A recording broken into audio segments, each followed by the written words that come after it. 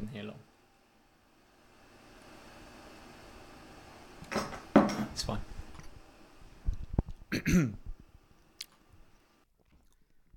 Cool. Hello, and welcome to the 10,000 Kilometre podcast. I'm Richard Frazier, and this is Nick Harnett. Hello. A few years ago, I set up the 10,000 Kilometre Cycling Collective with the aim of bringing together like-minded people around the world that believe that it's not about going fast, it's about going far. It turns out that a lot of people subscribe to that credo and that it extends far beyond riding a bike. Each episode, we want to introduce you to some of those people. They might be cyclists, but there's every chance they won't be either. What connects them all is their worldview. In our first episode, we sat down to talk with Nick Frendo. Running his own cycling travel company, Sommet, for the past few years has allowed him to ride some of Europe and the world's most phenomenal cycling spots, as well as introduce them to others. As well as speaking about the places his bike has taken him, Nick also talks incredibly honestly and openly about his battle with depression, something that, until very recently, he kept to himself.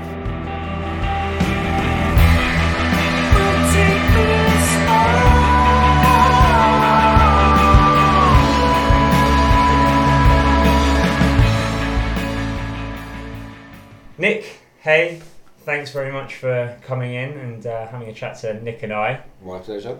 We just wanted to, start at the beginning, or at least the beginning for me and for a lot of people and how a lot of people know you, and that's with Sommet, your cycling travel company, and what you guys have been doing, or you personally have been doing for how many years now?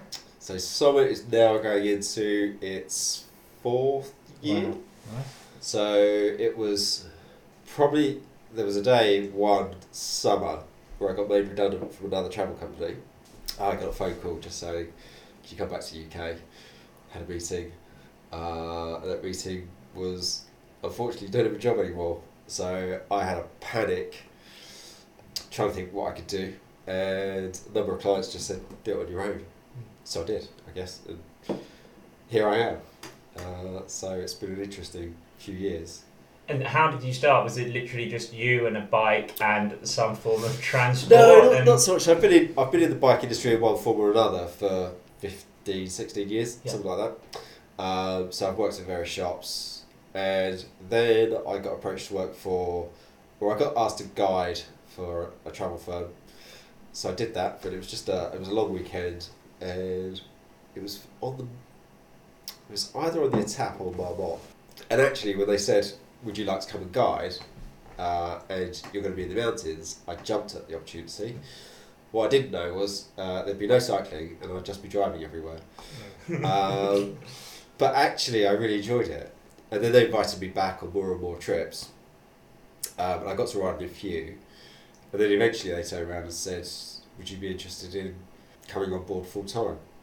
And I thought, well, I could do retail, or I could do this and go to nice countries and ride bikes. So that was it. I joined them, and it was really nice for a few years. But then it seemed to change, and it turned into, rather than going on trips, it was more sales based. And I was in the UK, staring at a computer and on the phone and emailing people. And it also turned quite, it was, how many people can we take to the Etap? We want to take 100. How many people can we take to the Marmont? And it went from a really cool boutique, high-end-ish travel company to just numbers. And it kind of fell out of love with it. Yeah. And then I got approached by another company to set something up. And I had free rein to do what I want. And I wanted to take it back to this, smaller, boutique, very personal service. That didn't quite work out. As I say, I got made redundant after a season. And that's when I started Sommet on my own.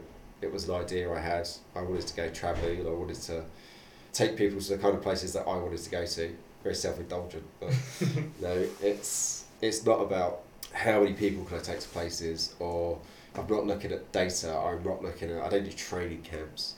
It is, let's go ride our bikes somewhere nice, eat good food, and actually take it in.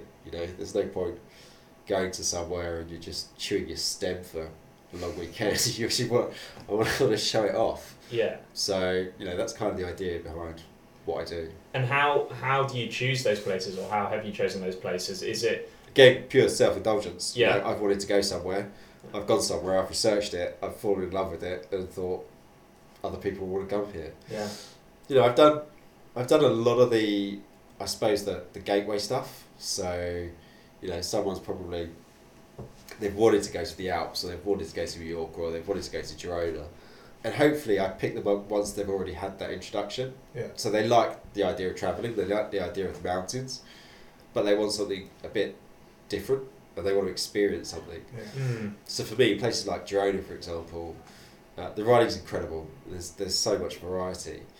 You could be, you've got these coastal roads that are just stunning, and then you could be up the mountains in no time, or you could almost be in like rolling hills, the countryside, and it's super quiet. The busiest time in the summer, so June, July, and bits of September, where there's just hundreds of cyclists in the town centre. Get out the road, you hardly see anyone. You're not coming down descents in a queue, and you're not sort of having to avoid cars and traffic all the time. Yeah. As soon as you get, you can leave Girona in about 3, 4, 5 directions, and you don't see a soul. It's incredible. Then you get back, and then you've got the coffee, the food, the culture in general. Yeah. So I like to go to places like that rather than what's the best way of putting it? You won't see Mallorca, me in Mallorca, at the Would you hotels. say that like Mallorca is like that, like you're queuing to go on the mountain?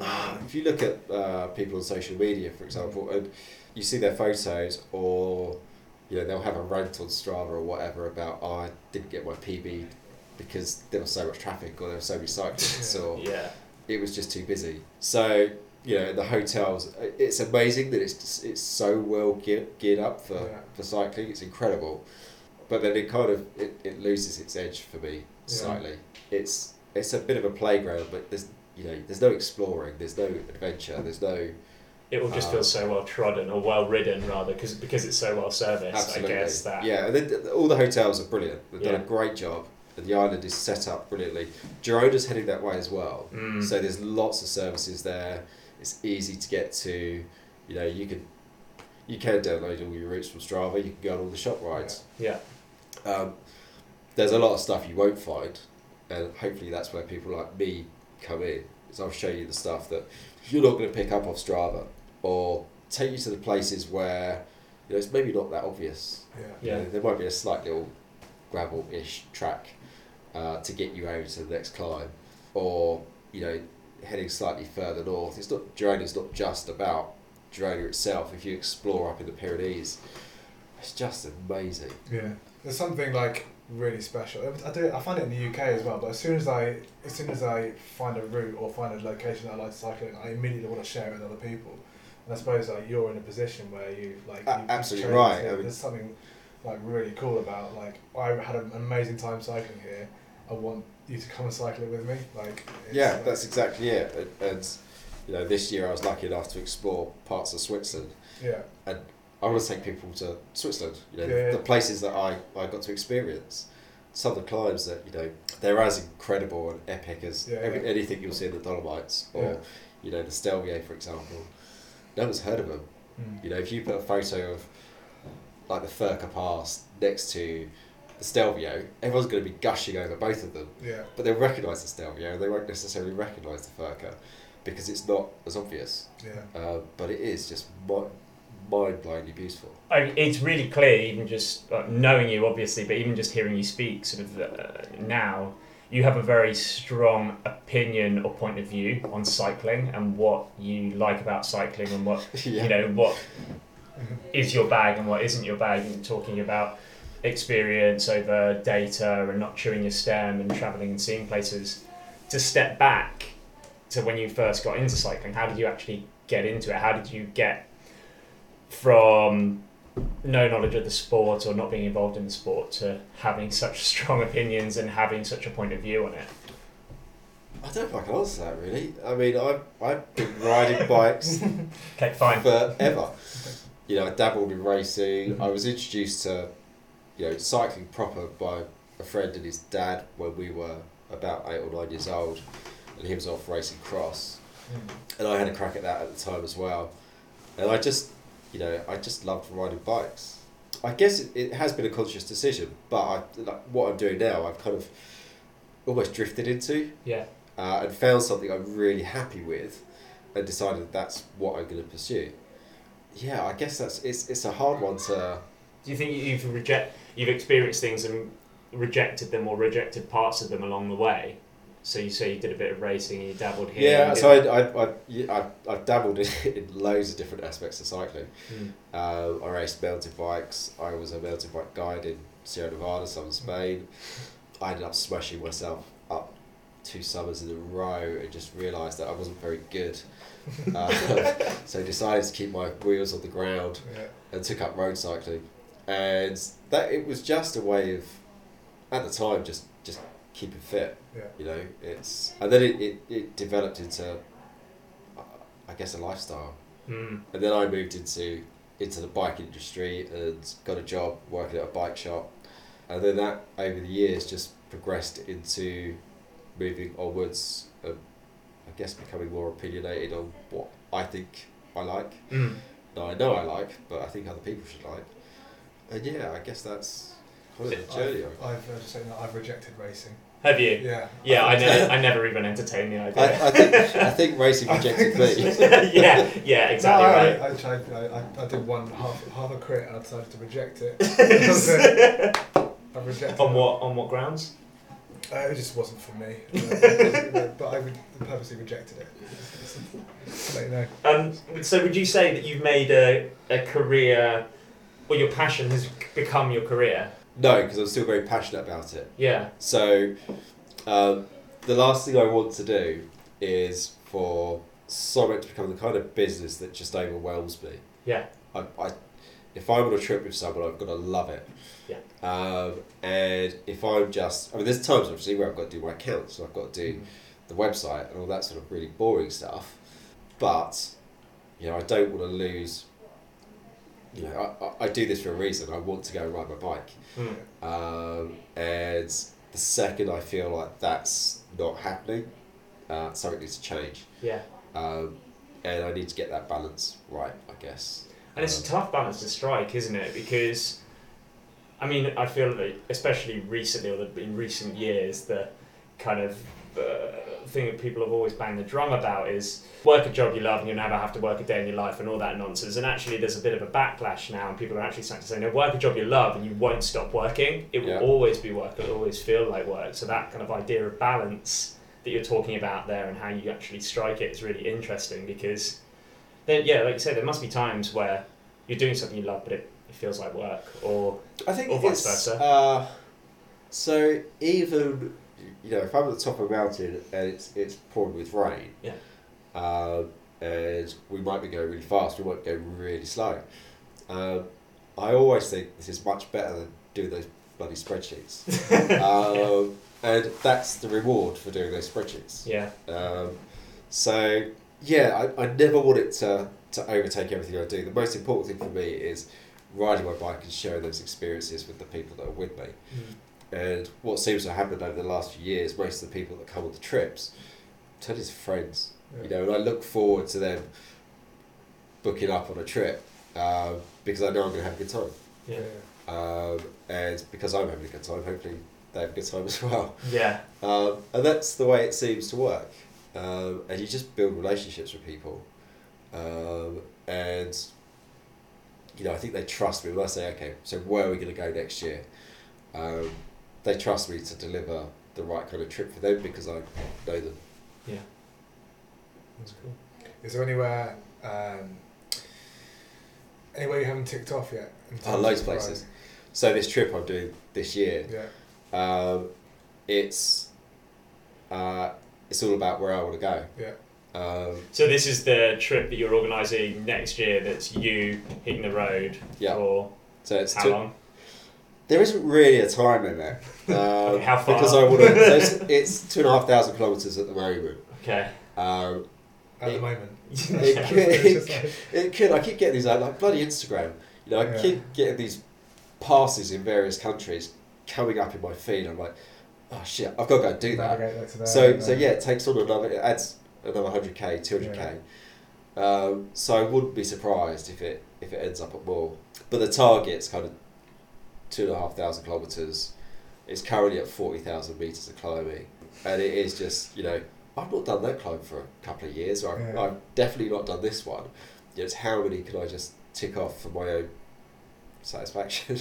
And what's the route look at the moment, caveat it with the fact that it will probably have changed by next week, but right now, where are you starting and finishing? So starting in Biarritz, and riding along the Pyrenees, kind of towards Carcassonne. They're going to head up to Ventoux. We then head a little bit east and we head up the Alps. When we get to the Bonnets, we hang a right into the Oster Valley, across there, then up into Switzerland and Ticino, and then this is where I've thrown in one of those, there's 2 passes up there, I haven't done those before. So we then we're almost on the Swiss-Italian border for a little while. Then we kind of crossed on the Umbro Pass, the Stelvio, and then the idea originally, when it was 2,000 kilometres, was to head to Bolzano. Bolzano is still the finishing spot, but I'm actually going to do it via the Dolomites. So that I've ticked off, you know, a lot. Yeah. So how many countries will that be in total? France, Italy, Switzerland. It's only 3. Only three. On pedal But power. I'm sure I could dip across a couple of borders here or there, or even start at San Sebastian would be nice. Yeah. And then ride up. I'm just, you know, full of ideas at the moment. Uh-huh. And because it is very much for me, it could change dramatically. It could go, you know, it could go longer, it could start somewhere else. But the route I've got in mind is pretty much, it's what I want to do. And that's going to be when next year? June the 1st. June the 1st. Okay.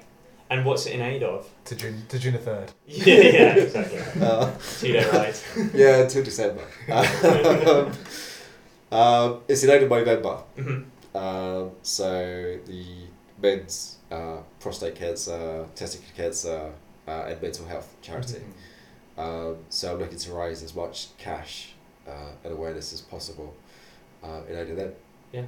And what's that been born out of? Is there a reason that you're doing it for November specifically? Yeah, so it's a charity that really appeals for a number of reasons. The main one being men's mental health. I suffered with depression for a few years, which led to 2 suicide attempts. Right. And this is getting a little bit difficult. Yeah. This year's been really good. So I kind of feel like I've moved on, improved. So this year's been good. But a few things have happened along the way with friends that kind of inspired me to... I kept everything to myself. Wouldn't talk to anyone about anything. Felt embarrassed, ashamed. And even when I felt like I was in a good place this year, I didn't necessarily feel the need to be that open about it. I thought, you know, I've progressed. I've had help. But there was still this weight, I guess, of, you know, I've not talked to anyone. My friends don't know. My family don't know. Oriana, my girlfriend, doesn't know. People know that I've kind of struggled a bit, but not the finer details. And God, it was 3 weeks ago, maybe.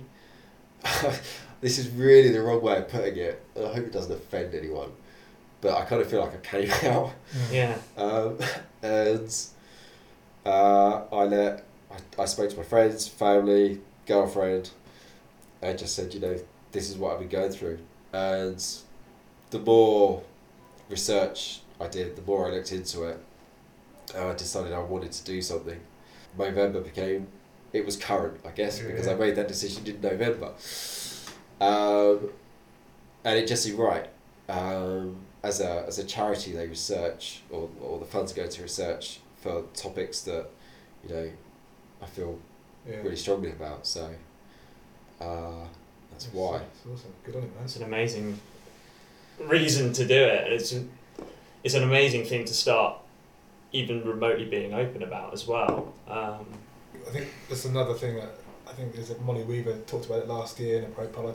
Pro Peloton about how, she suffered with depression, and how, cycling was helping her, and cycling, just the act of planning. I almost had the opposite experience. Oh, really?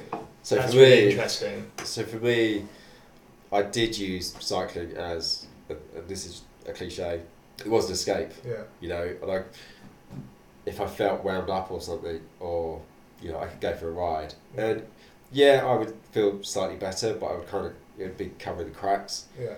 But it got to a point when it was really bad that I couldn't go out on the bike on my own. Yeah. I was my own worst enemy, so being, left alone for 3-4 hours wasn't a good thing. I wasn't in a good place, and I would just start overthinking. So it wasn't an escape at all. It was a pretty horrible place to be. Yeah. It's changed. It's changed a lot. Do you mind me asking what might be a stupid question in what's changed? What do you mean, sorry? When you say things have changed and... Well, no, so at one point I wasn't safe on my own. Yeah. Whereas, now I look forward to going for a ride. Yeah. And that's, Does that come from almost by kind of, you said it was almost like coming out, but by speaking about it, opened it up? Yeah, so I didn't really open up until about 3 weeks ago. Yeah. A few people have cracked me, I think that's the best way of putting it, and that's happened this year. So, I have talked to people on the bike a lot more than I used to. Well, I never used to, so just saying anything is something. But I think the community, the cycling community in London in particular, has really helped me. Mm-hmm. And I've made a lot of friends this year, and I definitely talk more than I would have 6 or 8 months ago. Yeah. And I think that has helped me, my personal life as well. Now I'm far more open than I was, and if I had, met these people that I'm talking to, I still think I'd be a fairly closed book. Mm. Yeah. I think it's one of the I certainly find that like talking on the bike to people is one of the best things about it. About the fact that when we do laps in the morning, like I try to, it's slightly a thing, but I talk to my my girlfriend doesn't cycle, but when I talk to her about my friends and stuff like that, she said, I haven't met them. I was like, well, because I spend like 3 hours a week with them in the morning, like just talking about nonsense on the bike, like the stuff comes out. Yeah, you make some really good friends just by spending an hour in the morning, like talking to someone. Like,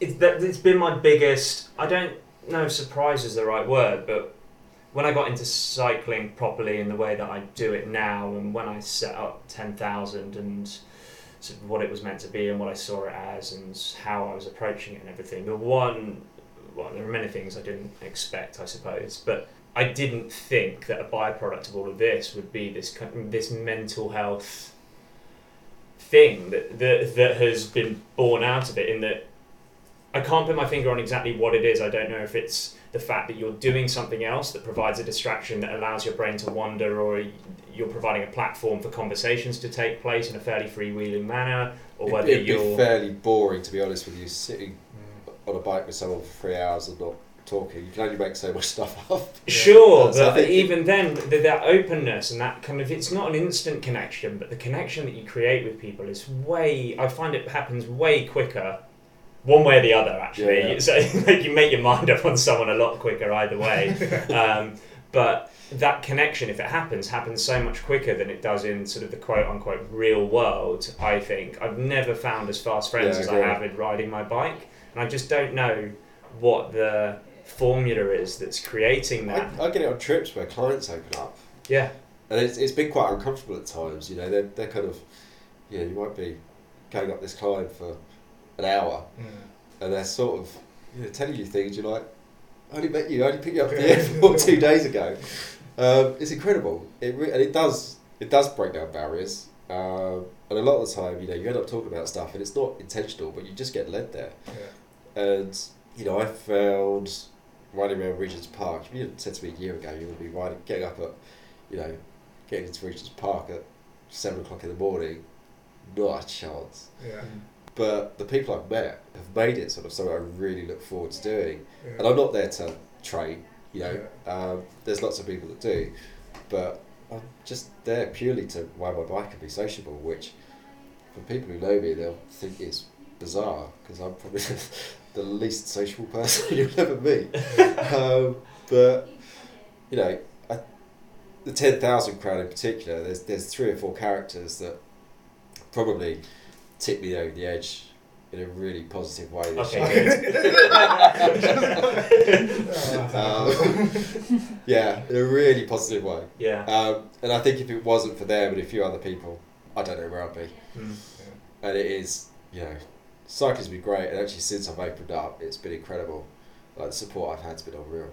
I think that's ultimately the surprising thing for me. I think that there's still that stigma attached. You talked about it before, about the way you felt about the way that you were feeling. You know, you felt ashamed and sort of you didn't want to tell people about it because you was embarrassed. There is still a huge amount of stigma about it, and that stigma means that it's not really something that's in the public domain. It's not people are talking a lot more about it even the last 2 years, I've noticed, and you see it, and I think it's amazing, especially at certain times of the year, and it's like the more that happens the better. But yeah, the conversations and the things that have come out of it and the people that I've met that have suffered in all different kind of manners and ways on this sort of really enormous spectrum has just been unbelievable. But it just shows you how common it actually is and how many people it affects in various so ways. worryingly common. Yeah. The amount of messages I've had is amazing and worrying. You know, it's there's so many people who've just said, you know, thanks for being so honest and open, and it is worrying about how many people are struggling, and you just don't know. I mean, I guess you look at people looking at me who knew me, look at my social media feeds and stuff like that, and obviously I'm posting what I want you to see, so I'm not gonna, you know, post a picture of me crying in my bedroom. You just create this veneer, and then you live behind it. You know, when people do say you're okay, you're just like, yeah, I'm fine. What should happen? There should be a no. Are you really okay? But it never does, because you just, you know, I'm fine and get on with it. Yeah. But actually, you're not. You're in a really horrible place. Do you think that social media was a contributing factor? Is it part of the problem, or is it just a good example of what's happening? Like, there's a really nice way of putting it, with hiding behind a veneer. I don't know if it was part of the problem for me. Yeah. I can understand why people have a problem with it. Yeah. I use it for a specific reason. You know, that's to create this, you know, obviously my brand, but also myself to a degree, because I want people to come on trips with me. Yeah. There's a lot of nonsense on there, but there's some really good stuff as well. And I think if you take it with a pinch of salt, then it's fine. I think people are. I think it's almost come to a turning point. Yeah. Or at least a lot of the people I speak to, and I know that it's gone through. People are realizing how damaging it can be if you don't take it with a pinch of salt. If you if you take all social media for face value and think, oh, I need to be like that cyclist, or I need to be, you know, riding with those people, or having that. This isn't talking about cycling specifically, but it's come a bit full circle now that people are actually realizing, people, you know. You're going in with their eyes wide open. I'm quite happy riding like once a week around Regent's Park. I'm not there for training. I'm there to hang out and talk to people and you know, enjoy the social aspect of it. I don't have to feel pressured into going out and doing hill reps or whatever that I was doing a few years ago, because I hated that. But even with the whole, what you're trying to create with 10,000, you know, you turn up on a ride, and whether it's at Regent's Park or one of the longer rides that you've done, I mean, I think the first time I met everyone, you were doing London to Brighton, and you stopped off at my house, or the route went past my house, and I came out my garden gate and joined in for a little bit. And then we did the Christmas ride. You made bread and butter pudding. There was that. Well, technically I didn't, my sister did. Okay. But don't tell me. That's the bombshell. Yeah. Yeah. Exclusive. And it was just, you know, I didn't know anyone. Yeah. But I had a great day out on the bike. But by the end of it, I did know a few people, and have continued relationships with those people as well. Do you think that's it? Going back to my point before of figuring out what this formula is that part of it? Is it that it's not anonymity, it's not complete anonymity, but maybe not so much on the more routine rides, but every ride that I tend to organise and that we go on together, the weekend ones, it's new people. You'll see familiar faces. You'll see people that you saw on the last one or the one before or the year before. But every single time there's new people, and you end up talking to them. You start to understand them. But there's that lack of preconception. You don't know anyone in the same way you know people in your day-to-day lives. You kind of leave the everyday behind a little bit. For a start, you've got a shared interest. Yeah. You know, haven't you? But whoever's on the ride is there to ride bikes. Yeah. So immediately they're cool because they're riding bikes. Yeah. Hopefully. So there's that kind of shared interest. You're both there to go and ride somewhere. So you obviously want to go and see somewhere. And then you're stuck with that person for those people for 5 hours, 6 hours, however long it is. Hopefully you just have a good time. Yeah. And that's all it needs to be for me. Yeah. And even though, you know, you can look at my website, the trips and stuff, you know, my rides aren't that much different to what you do. Obviously it's going to be warmer. And there's mountains rather than hills. Climbs, yeah. But, you know, the whole ethos behind what I do is the same. It's just ride bikes and have a good time. And I know I could be in Girona or the Pyrenees or whatever, and if there was a 10,000 ride at the weekend, you know, I know no one's there looking at their Strava data. I hope no one's there looking at their Strava data. I mean, if they want to, that's fine, as long as they're not telling other people about it. Yeah. I think it's I spoke about this before a while ago, but having that riding for the right reasons and riding a bike for the right reasons is a big thing for me, because I've been involved with cycling clubs, you know, bigger and small ones, where it's become, you know, people are there not riding bike for the wrong reasons, but people are there.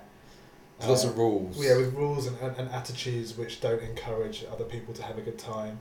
And immediately, as soon as I stopped going on club runs with them, because you go on club runs and I used to come back thinking, like, did I actually enjoy that? Or was I just... You're kind of there, but not really there. there. Like, I met a few good people through it, but a few friends, but there's a lot of people there who you know, who aren't there for the right reasons, I suppose, and just want to show off their bike or show off the fact that they can do 1,500 watts for 3 minutes or something like that. Like, I don't know, but it was. I used to come back and be like, did I actually enjoy hanging out with those people for the past 4 hours, or was it just, you know, one big ego thing? And then that's why I was like, when I started riding with 10K, I was like, actually, like no one cares if you turn up in like ludicrous clothing, or I do. Or yeah, no one cares if you put your helmet on the table. Or, like, really? yeah, but it's that kind of thing. Like, we're all there to celebrate the fact that we've chosen this as a way to socialise, and we're there for a good time. I think there's different horses, different courses. You know, there's people that love a sportive, and there's people who love the club culture. Neither of those are really for me, and I've kind of found my place in, you know, what I love about it is the social aspect. And you know, you might have a day where, you know, all the fast boys turn up on the ride and you get spat out the back, but you know, it was good. But generally everyone's there just to be sociable, ride bikes, and that's what I love. Yeah, I think because I mean, slightly opposite to you, I was like, before I started cycling, I was in a really tough place in terms of like my mental health and depression. I was in a job that I hated. Like, I was waking up in the morning like thinking, what is the point of work? Like, I'm going to this thing that I hate every day, and I wasn't looking forward to any single part of my day. And I was like, I was using cycling as a way to, because I had like anxiety and thoughts in my head all the time about like, you know, quite nasty stuff, but I was like, okay, I use cycling as the way to almost clear that. When I'm cycling, I clear. A lot of people do. I don't know if I'm in a minority that we just got in such a state where, you know, I would go out for a ride and think I could clear my head, but I couldn't. I'd end up filling it up with more crap. But there were aspects. I think when I was cycling with the club and cycling, going weekend runs, when it wasn't, you know, it wasn't the best atmosphere. That's when it was a bit like I lost my cycling mojo a bit. And I was like, well, actually, am I doing the right thing, and like just taking up my weekends with cycling, and should I be spending a bit more time with my girlfriend? Perhaps that would make me feel better, and that's things like that. And then it's only when it kind of I changed my attitude a little bit, and I discovered other bits of sport that actually like, oh, this is positive. Yeah. Yeah, it blows my mind.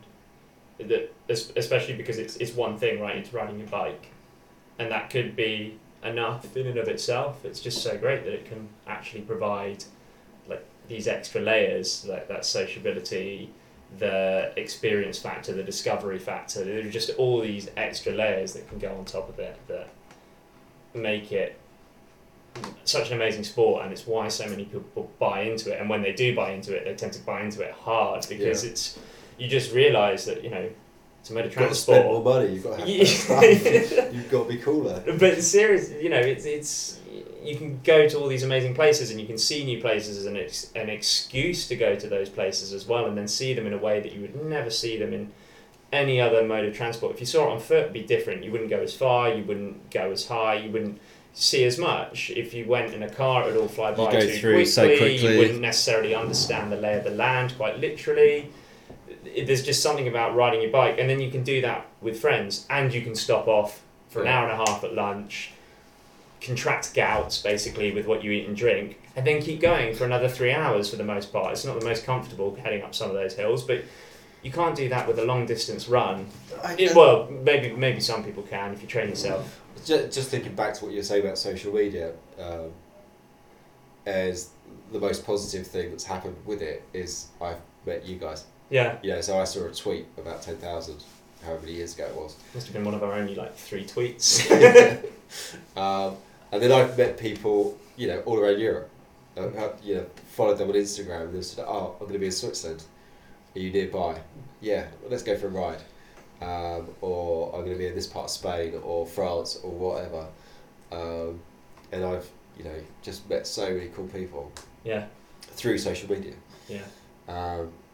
With the ride in June, is it a fundraising thing? Is it more about the raising of awareness, or is it 50-50? It's everything. It's yes, I want to raise as much money as I can, but also if me just talking about it gets someone else to talk to a friend or seek help, or know that it's all right to talk and you'll feel a lot better for it,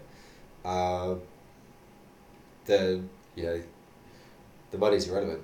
The more people open up and don't put themselves in the position I was in, great, that's all I want. It's amazing. Yeah, and it's going to be quite a nice bike ride as well.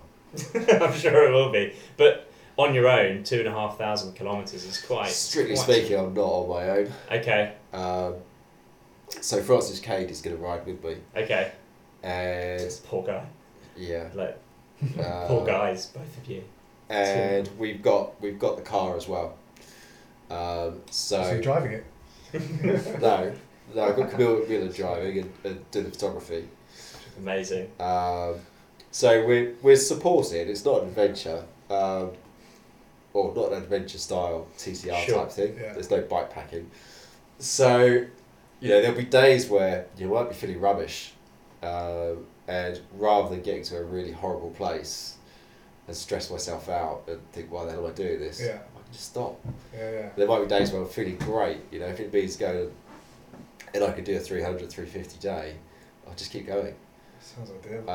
I love that though, because that's reflective of what you love about riding, and it just shows that the ride's for you, right? You could be like, I'm going to do 2,500 kilometres and layer it over with another story of you're going to do it in this amount of time and this many days, it's going to be this many kilometres a day. It's like, no, if I want a day off, I'll take a day off and then I'll enjoy the next day after that, but I'm going to ride from beginning to end. And the first 3 days are pretty fixed because I want to go and see friends who are on the route. Catch up with a couple of people on the way. Then the rest of it, the route is just the climbs that I want to do. If it takes me an extra couple of days, or if I'm going faster, it's not really. I'm only booking up accommodation for one night out of about the first 4. Mm-hmm. And even that's like I'm not sure. I might just keep going, but yeah, I don't want it to be. It can't feel like work. Yeah. And as great as my job is, and I love it, you know, I just want to be riding my bike and doing this distance and going to these places, and not worrying about logistics and airport transfers and feeding people and all that sort of stuff that I do on a daily basis. Yeah, it's part of it's a bit of a mental test. You know, if I end up in a few dark places in a few days, and I feel strong enough to get through it, that's a test that I've passed. Brilliant. The riding's just the riding, you know. Yeah. We'll have a laugh along the way, eat some good food, although Francis probably won't. And we'll drink coffee, drink a bit of wine, just have a good couple of weeks. You know, if I decide that I'm still feeling good, I've got another 10 days afterwards clear, I'll just keep riding. Nice. Amazing. And it's got a name, hasn't it? Yeah, it's the big Sommet AFGO. AFGO. Yeah, another fucking growth opportunity. In every sense of the words. Exactly, yeah. So obviously the first part's, you know, we're riding a lot of big summits, Yeah. and it happens to be the company name. And someone mentioned AFGO to me last week, and I was just like, that's amazing. That's exactly what this is. You know, it's a chance for me to grow, improve, see how well I've recovered and how far I've come. So it nails it really. Is AFGO kind of widely used acronym? I don't think it's that widely used. Okay. No, I think company it's jargon somewhere. I think it's no. I think it's his particular therapist. Oh really? Uses it. Who's a very interesting guy. But yeah, I did a bit of digging. Couldn't find an awful lot on it. But I loved everything about it. Fits. Yeah. And you've obviously got the support of Movember already. Yeah. So I've had a couple of meetings with them. They love the idea. They've been super supportive. They're going to help me with some PR and getting the word out there. And I'm going to host a couple of events and rides in London. And it's all very new. So this really it's been 3 weeks. So I'm still unravelling ideas in my head about what I want to do. But Movember have been great and really supportive, and it's really cool to be doing this for them with their support. Yeah. Amazing. Nice. And if people want to find out about how to get involved in those rides or follow you when the time comes or in the run up to, where are the best places to find you and to find out about it? I guess, you know, Instagram's going to be the number one. Francis will put stuff on YouTube. I'll probably dabble with Twitter. Good luck. Yeah. I still can't get my head around it. And at the website, you know, I'll be doing regular journals. You can sign up for the newsletter on the website as well, which I've been saying for ages that I probably should do a newsletter. But that's actually a selling point though. You sign up to the newsletter, you don't get much in your inbox. There we go. You might You might get one. I won't hassle you just because I've forgotten to do it. Yeah, that's the best way. Instagram and I guess the newsletter. But I'm figuring a lot of this out in my head at the moment. It's at Sommet, SOMMET.cc. Yep. So no, Instagram is Nick Frendo. Yeah. Or Sommet Cycling. Twitter's the same as well as is Facebook. The website's sommet.cc. Boom. Thanks so much for coming in, My pleasure. for chatting to us, being so amazingly open. Cheers, man. Appreciate it. Cool.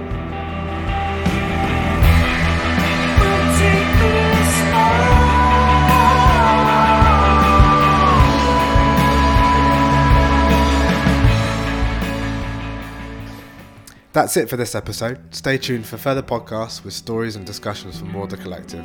Thanks to Nick for being so open about his challenges and adventures, and if you want to find out more about Sommet AFGO, you can find him at www.sommet.cc. That's SOMMET.cc. As always, you'll find us in the usual places online, and for the most up-to-date routes and stories, hit us up on Instagram at 10,000kilometers.cc.